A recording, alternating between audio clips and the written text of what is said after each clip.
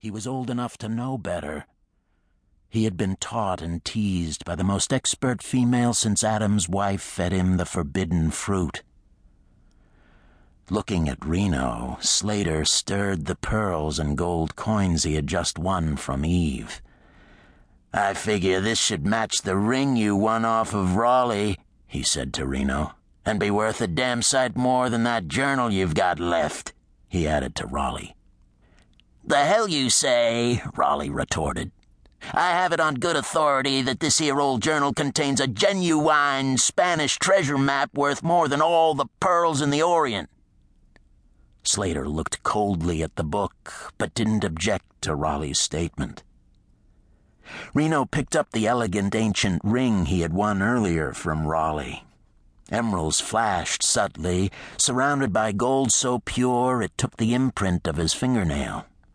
The stones were pretty enough, but it was the gold that held Reno's interest. To him, the feel and weight of gold was like nothing else. Women's flesh was sweet and soft, but women were as fickle as a spring wind. Gold never changed, never corrupted, never turned out to be less than it seemed. Silently, Reno measured the ring against the girl whose name was as improbable as the innocence in her golden eyes.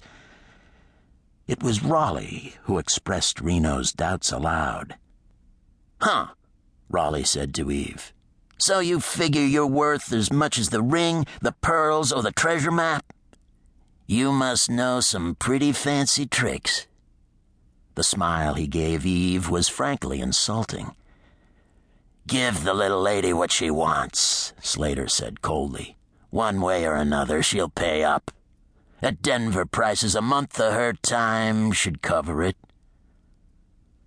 Eve barely managed not to shudder at the thought of being at the mercy of a man like Jericho Slater for a single night, much less for a month. Silently, she told herself she didn't have to worry. She wouldn't have to pay off the bet because she had no intention of losing. For once, the idea of cheating at cards didn't make Eve squirm with unhappiness. If anything, there was a certain rough justice in cheating Slater and his gang. Everything of value on the table had been stolen a few days ago by Raleigh King. If she had to cheat to get everything back, she would. Her only regret was that she could do no worse than that to the man who had murdered Don and Donna Lyon. With outward casualness, Eve continued shuffling while she waited for the third player to agree to the unexpected bet. When no agreement came, she glanced cautiously at the man from beneath her thick eyelashes. The green-eyed stranger had taken a seat at the table an hour ago, just before Eve had begun to deal the first hand.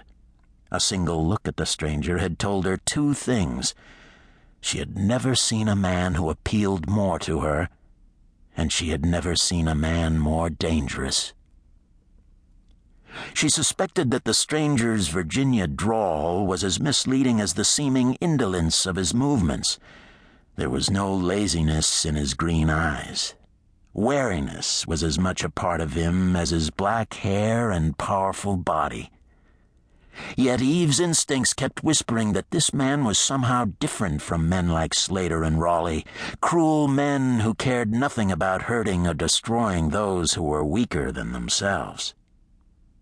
"Just one thing," Slater added coldly. "Make damned sure all the cards you deal yourself come from the top of the deck." Eve forced herself to smile despite the ice condensing in her stomach. She had no doubt that Slater would kill a woman he caught cheating just as quickly as he would kill a man. "Are you accusing me of cheating?"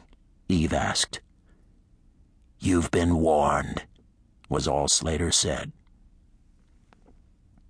Reno shifted slightly. The motion brought the butt of his six-gun closer to his left hand. Silently, he measured the cat-like elegance of the girl with the determined eyes and the soft mouth. "You sure you want to bet yourself, miss?" "What was that name again?" Reno asked, though he knew very well. "Star," she said softly.